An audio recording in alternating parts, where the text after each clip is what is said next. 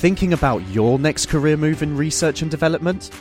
Then it's time to make your move to the UK.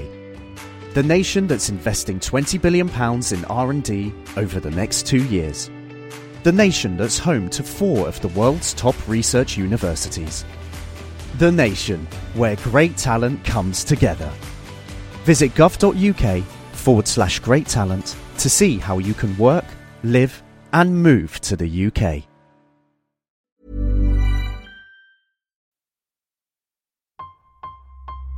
All engine running. Absolute genius. Get this.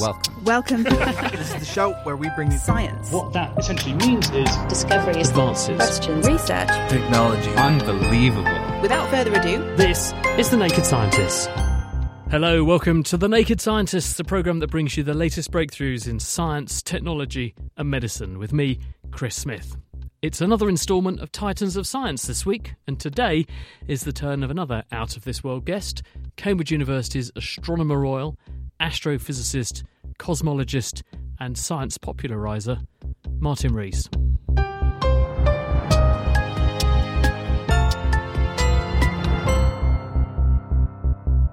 Martin Rees was born in the city of York on the 23rd of June 1942. He's a world-renowned cosmologist, astrophysicist and science communicator, and he also served as the Master of Trinity College, Cambridge from 2004 through till 2012. Martin grew up in a rural area of Shropshire near the border with Wales. His parents, who were both teachers, founded Bedston College, which Martin would later attend, and he also studied at Shrewsbury School before reading mathematics here in Cambridge. On graduating from Trinity College with a first-class honours degree, he undertook postgraduate research in the Big Bang Theory at Cambridge under the tutelage of Dennis Sharma, who also taught Stephen Hawking, another notable name. Martin Rees has spent most of his working life in Cambridge, but he's also studied in Sussex, London and the United States. He was knighted in 1992, he was named Astronomer Royal in 1995 and served as President of the Royal Society as well. Martin is passionate about politics and he sits as Lord Rees of Ludlow in the House of Lords. He's a lifelong supporter of the Labour Party but has no party affiliation when he's sitting in the unelected upper chamber.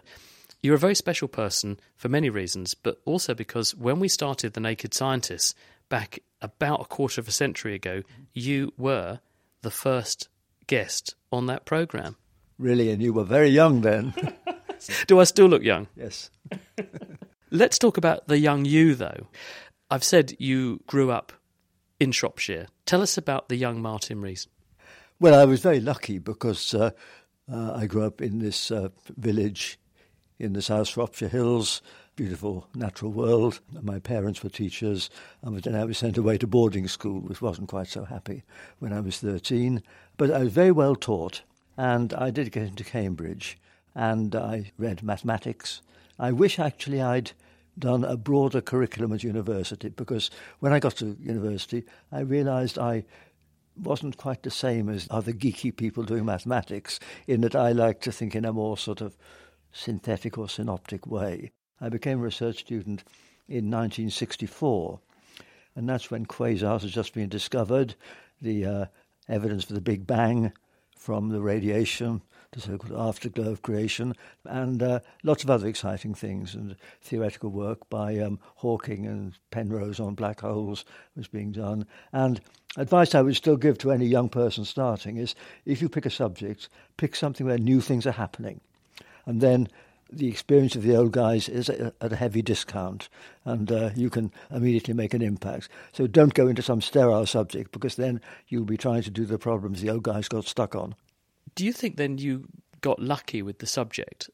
Did you have some foresight? Because you've said to me, go and pick something that's an exciting, emerging, evolving area that's current. Don't get stuck on the old stuff. Mm-hmm. Did it find you, or did you already have that view, and therefore you were seeking out that kind of thing, and you were able to say, well, I'm good at maths, I've got the kind of mind that would suit this, that's where I'm headed? It was really just luck rather than careful planning. I had decided I didn't really want to pursue mathematics as a career. I liked the idea of something academic, I thought quite seriously about economics, because I had some good friends who had defected from maths to economics and did very well as economists, and I might have tried to follow that route, and I might have been happy if I'd done that too. But I was very lucky to get a place as a graduate student in Dennis Sharma's group, and it was luck, because it was because some other person who'd got the job in preference to me dropped out, and so I just managed to get my position as a graduate student. So what was it about what was going on in Dennis Sharma's domain that really drew you in, and what did you think were the areas that were going to be the exciting ones to pursue? Well, I realised that I liked a style of thinking where you try to make sense of something from limited information rather than doing complicated deductive reasoning like in mathematics. I was trying to make sense, a bit like engineering, where you try to make something that works from given specifications. And so we had these objects that were very bright, flashing away, and all that, which we now think of massive black holes, in a sense of galaxies, which are called quasars. And I wrote some papers trying to understand that sort of thing, and also to understand the expanding universe, where the idea of an evolving universe was a fairly new one. And so I think it was a style of thinking that I quite enjoyed. I mentioned Dennis Sharma. He was very plugged into what was going on in all these fields, and he'd come in excitedly every day with some new preprint for the new paper he'd been sent and circulated. As I say, I was one of a number of students who he had. I mean, he had students like Stephen Hawking, who was 2 years ahead of me, and he told those students to go and listen to Roger Penrose in London, who had exciting new ideas, and they duly did, and followed them up spectacularly. He was someone who exemplified that you can be a great coach without being a great player. Didn't do any amazing science himself, but he was an enthusiast, and he inspired us all, a whole group in Cambridge, and then he moved to Oxford in the 1970s, where again he had an equally strong stable of students there. Can you give us a sort of flavour for how the space science domain has evolved over the course of the time when you finish your PhD to where we are today? What have been the really big changes, and what have been the waves that you've most enjoyed surfing? Well, of course, space science only really got started in the 1960s, looking at X-rays from cosmic objects. X-rays come from especially energetic objects, and so they're a way to highlight, in our view of the sky, the object especially exciting. It started off with sounding rockets being sent, so they got a few minutes observation before they came crashing down again. But then the first satellites were launched in about 1970 to study the sky in X-rays, and they found the first evidence for black holes orbiting stars. I had a lot of contact with Ken Pounds, who was then a young lecturer at Leicester, who managed, through his energy and initiative, to make Leicester a major international centre for space science, and his group were important in X-ray astronomy. That was something that I was very interested in. So at that time, were black holes something that people had thought about, but they hadn't got any demonstrable evidence for? They were a theory, but you actually have now seen over your career them manifest for real. That's right. I mean, the theory was worked out. Some bits were done very early on. Some bits, incidentally, were done by Oppenheimer in 1939, before he was otherwise distracted. And a lot was done in the 1960s under the inspiration of Roger Penrose, bringing new mathematics into it. But on the observational side, I think when these objects appeared in surveys of the sky, which couldn't be ordinary stars, they were too bright, varying too rapidly, etc., I think from the mid to late 60s, everyone speculated that they could be black holes, but the evidence was rather indirect, and some of my early work was in trying to work out how gas swirling down into a black hole could produce X-rays and things varying rapidly, and this could explain some of these things. But it wasn't until the late 70s, 10 to 15 years later, that there was a general agreement that what was causing the big energy output from the centre to some galaxies was flow around a black hole. It gradually emerged. Well, I've got one of the foremost experts on this sitting next to me. Can you explain to me the differences between the massive black holes we see at the centres of galaxies and the littler ones we see doing collisions that we can pick up with our gravitational wave detectors and so on? What's the difference between them apart from size, and what's their origin? One feature of black holes is that they are scalable. In fact, a black hole of a few times the mass of the Sun and a black hole a few million times the mass of the Sun, like the ones in some galaxies, they are exactly the same in their properties. It's just a simple scaling factor. And they are the same, and they form in different ways, of course. Some stars end their lives collapsing and leaving black holes behind, and those are the ones which we see in binary star systems in our galaxy. And incidentally, those are the ones that give rise to the gravitational waves that have been detected. Two black holes weighing about between 10 and 50 times as much as the Sun crashing together. But there is a separate category of supermassive black holes which form somehow by an agglomeration of mass in the centre of a galaxy. It's still debated whether the mass accumulates by just gas falling in or do lots of stars collide and fall together. All those things play some part. All we know is that there are, in the sense of galaxies, black holes where the biggest ones are several billion times the mass of the Sun. In our galactic centre, there's one which is about 4 million times the mass of the Sun. That's small by the standards of these massive black holes, but of course much bigger than any star. And in fact, Don Lyndon Bell, who was my senior colleague in Cambridge, and I wrote a paper back in 1971, first arguing that there could be a massive black hole in our galactic centre, and that, of course, has been firmed up gradually over the years. What you've just demonstrated incredibly eloquently is the other thing that you've become incredibly well known for, which is popularisation and explaining very complicated aspects of science. Was that something that just came naturally? Or did you see there was a need, and so you thought someone has to step up and has got to fill this space?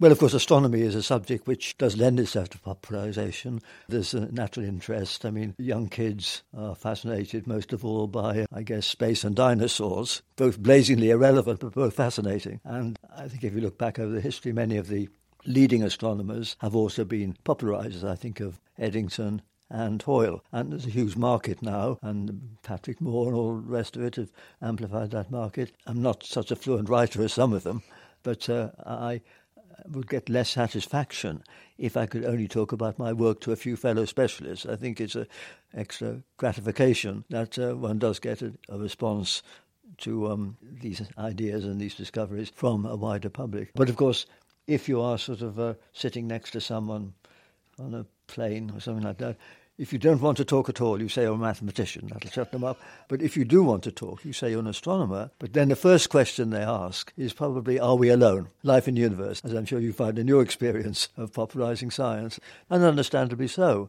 And to jump forward a bit, that's a subject which has become a serious branch of astronomy with the James Webb Telescope, and even more, I think, with the world's biggest ground-based telescope, which is being built in Chile, called the Extremely Large Telescope.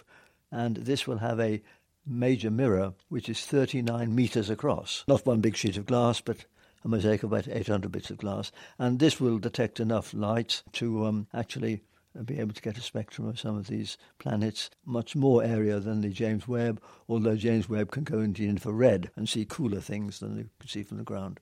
Did you not have a hand in making sure James Webb happened? I read somewhere. Well, only very indirectly. I was, at the time of being discussed, chairman of the European Space Agency's Science Advisory Committee, and there was an issue of whether Europe would have some fraction of it, about 10%. And so I was involved in those discussions. I think the European Space Agency has overall been a very successful organisation. I mean, it's far less visible in the public eye than NASA. But if you look at the actual straight science it does, it's comparable because it has some big projects. The best project, you look at the background cosmic radiation called Planck. There's now a probe going to study the moons of Jupiter.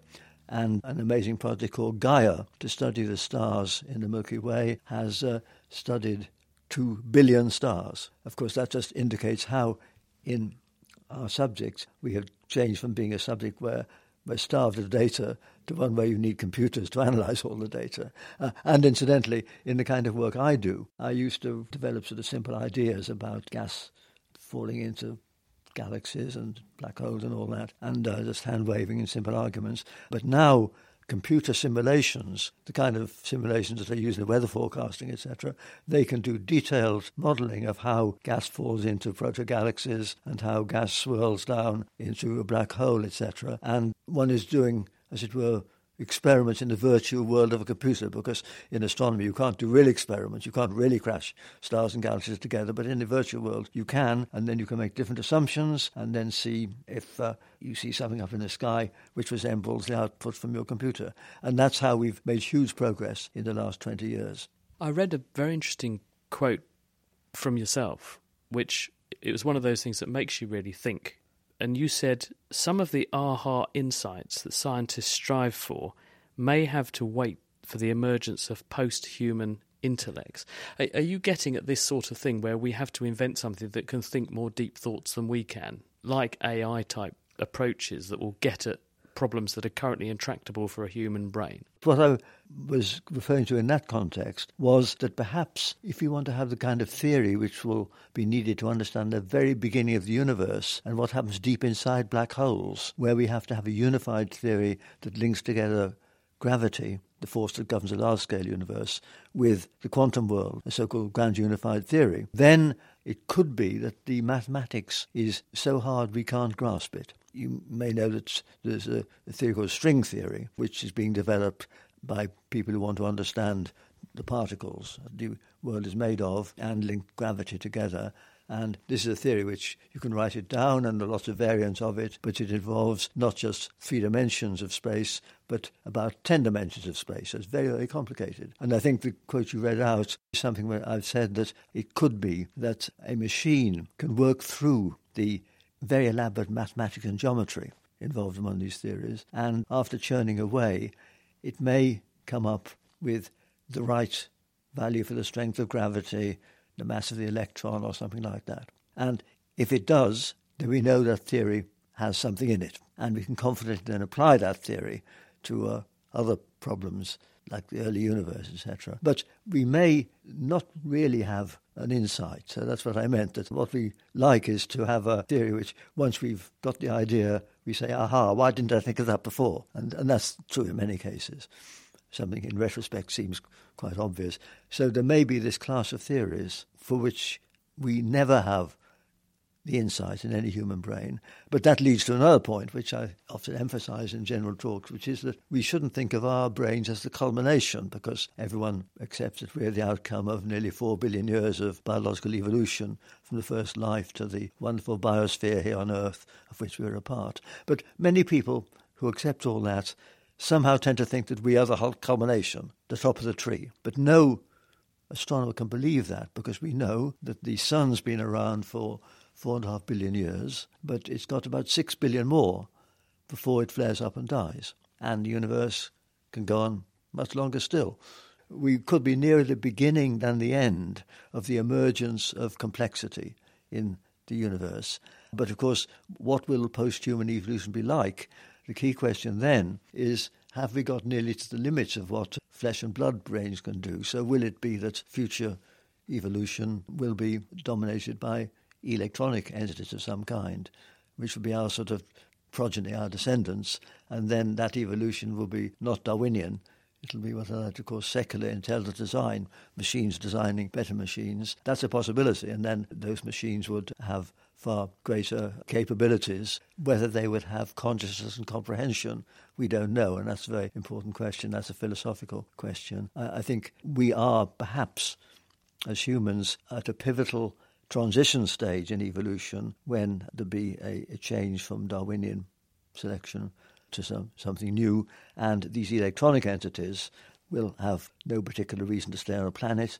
They may prefer zero gravity, where they can build big structures, etc., and so they will go out there. And this leads to another question, which is, will we detect evidence for alien intelligence?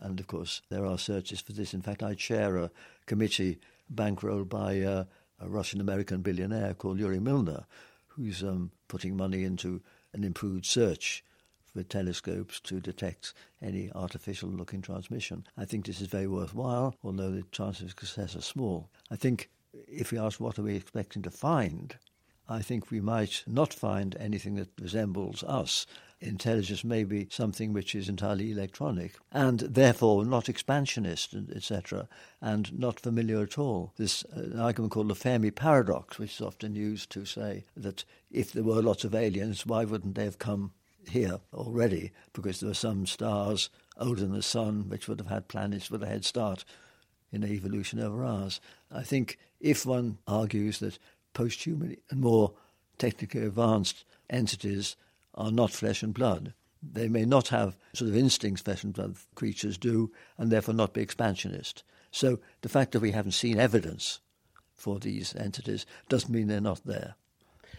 Is it also not the case that the problems one would have to surmount in physics and technology and engineering to get here would mean that presumably these people would know far more than they could possibly learn by coming here? So is it worth their while? Well, indeed, I think that's true. The only counter-argument to that is that if they're electronic, they're probably near immortal, and therefore they would not be deterred by a voyage of maybe 10,000 years. And, of course, they may have these very long timescales. But I think you're quite right that if they're out there, they may know that we're here, and they'll be watching us, or they may not be interested.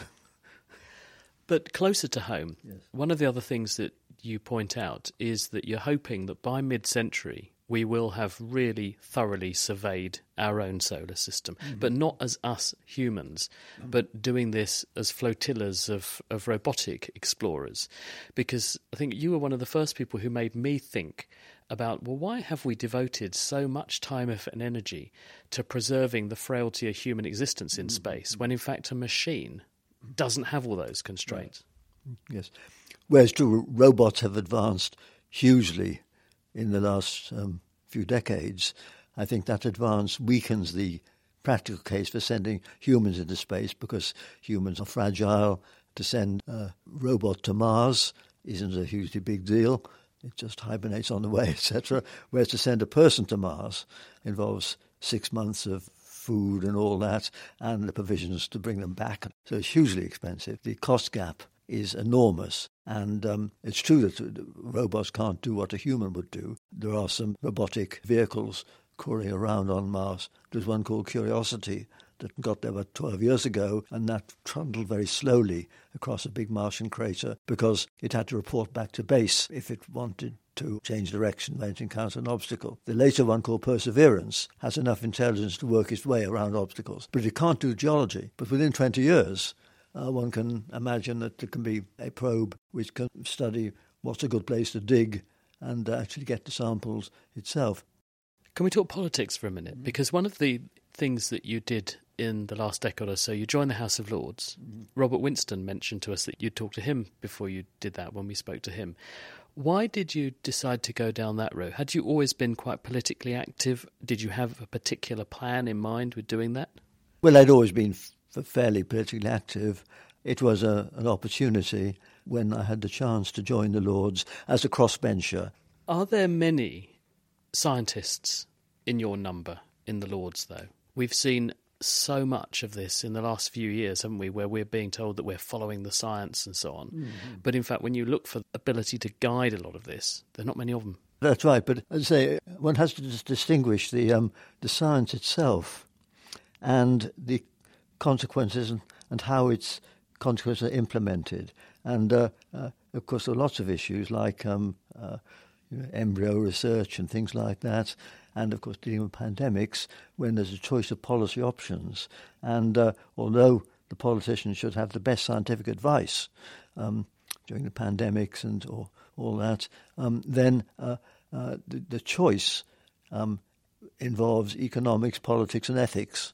And in those arenas, the scientists have no special expertise. So I think there's a transition in any public debate between getting the science as right as we can, and then when we know the science, that still opens up a range of options. It did in the case of the pandemic, are masks a good idea?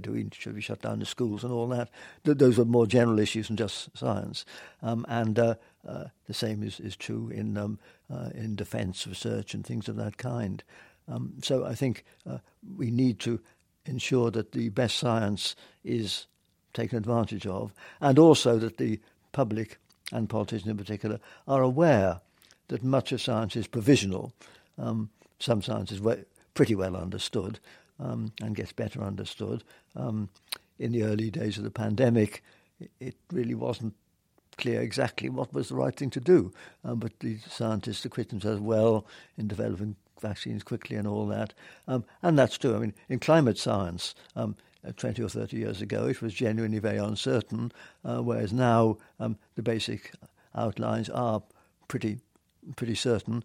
But that leaves open the question of the trade-off between adaptation and mitigation and all that. So more and more of the issues of politics have a scientific dimension. And that's why we do need more scientists. I'm not denying that in politics. But we also need better education, because one of the problems is that it's all too easy for someone to be bamboozled by bad statistics and things like that. And that's why we should be grateful for people like our friend David Spiegelhalter, who did a great deal to explain very clearly what one can believe and false positives and all that sort of technicalities in statistics. And so we need people like that. And I think it's sad if the public doesn't understand the basic aspect of nature of, why the seasons occur and life and all that. But I think scientists shouldn't bemoan ignorance among the public of their subject too much, because, frankly, the public is ignorant about too many things.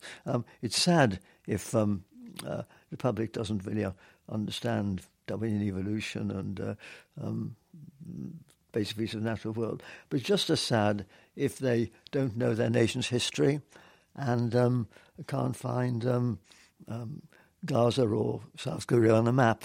And many people can't do those things.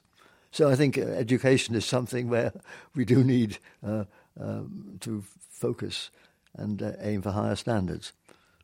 You wrote 2 books in the last year or so. Yes. What are your plans for the year ahead?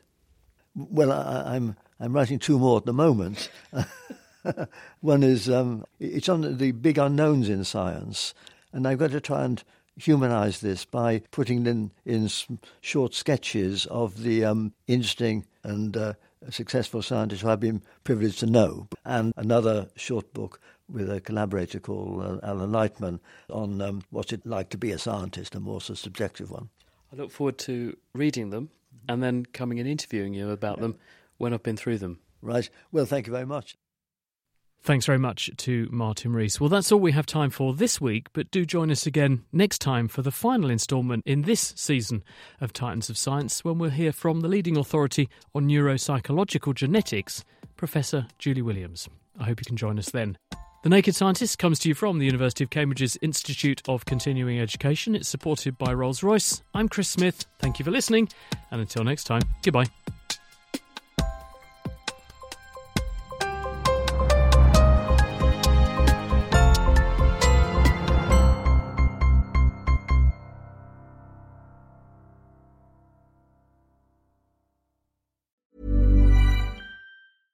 Thinking about your next career move in research and development? Then it's time to make your move to the UK. The nation that's investing £20 billion in R&D over the next 2 years. The nation that's home to 4 of the world's top research universities. The nation where great talent comes together. Visit gov.uk/great talent to see how you can work, live and move to the UK.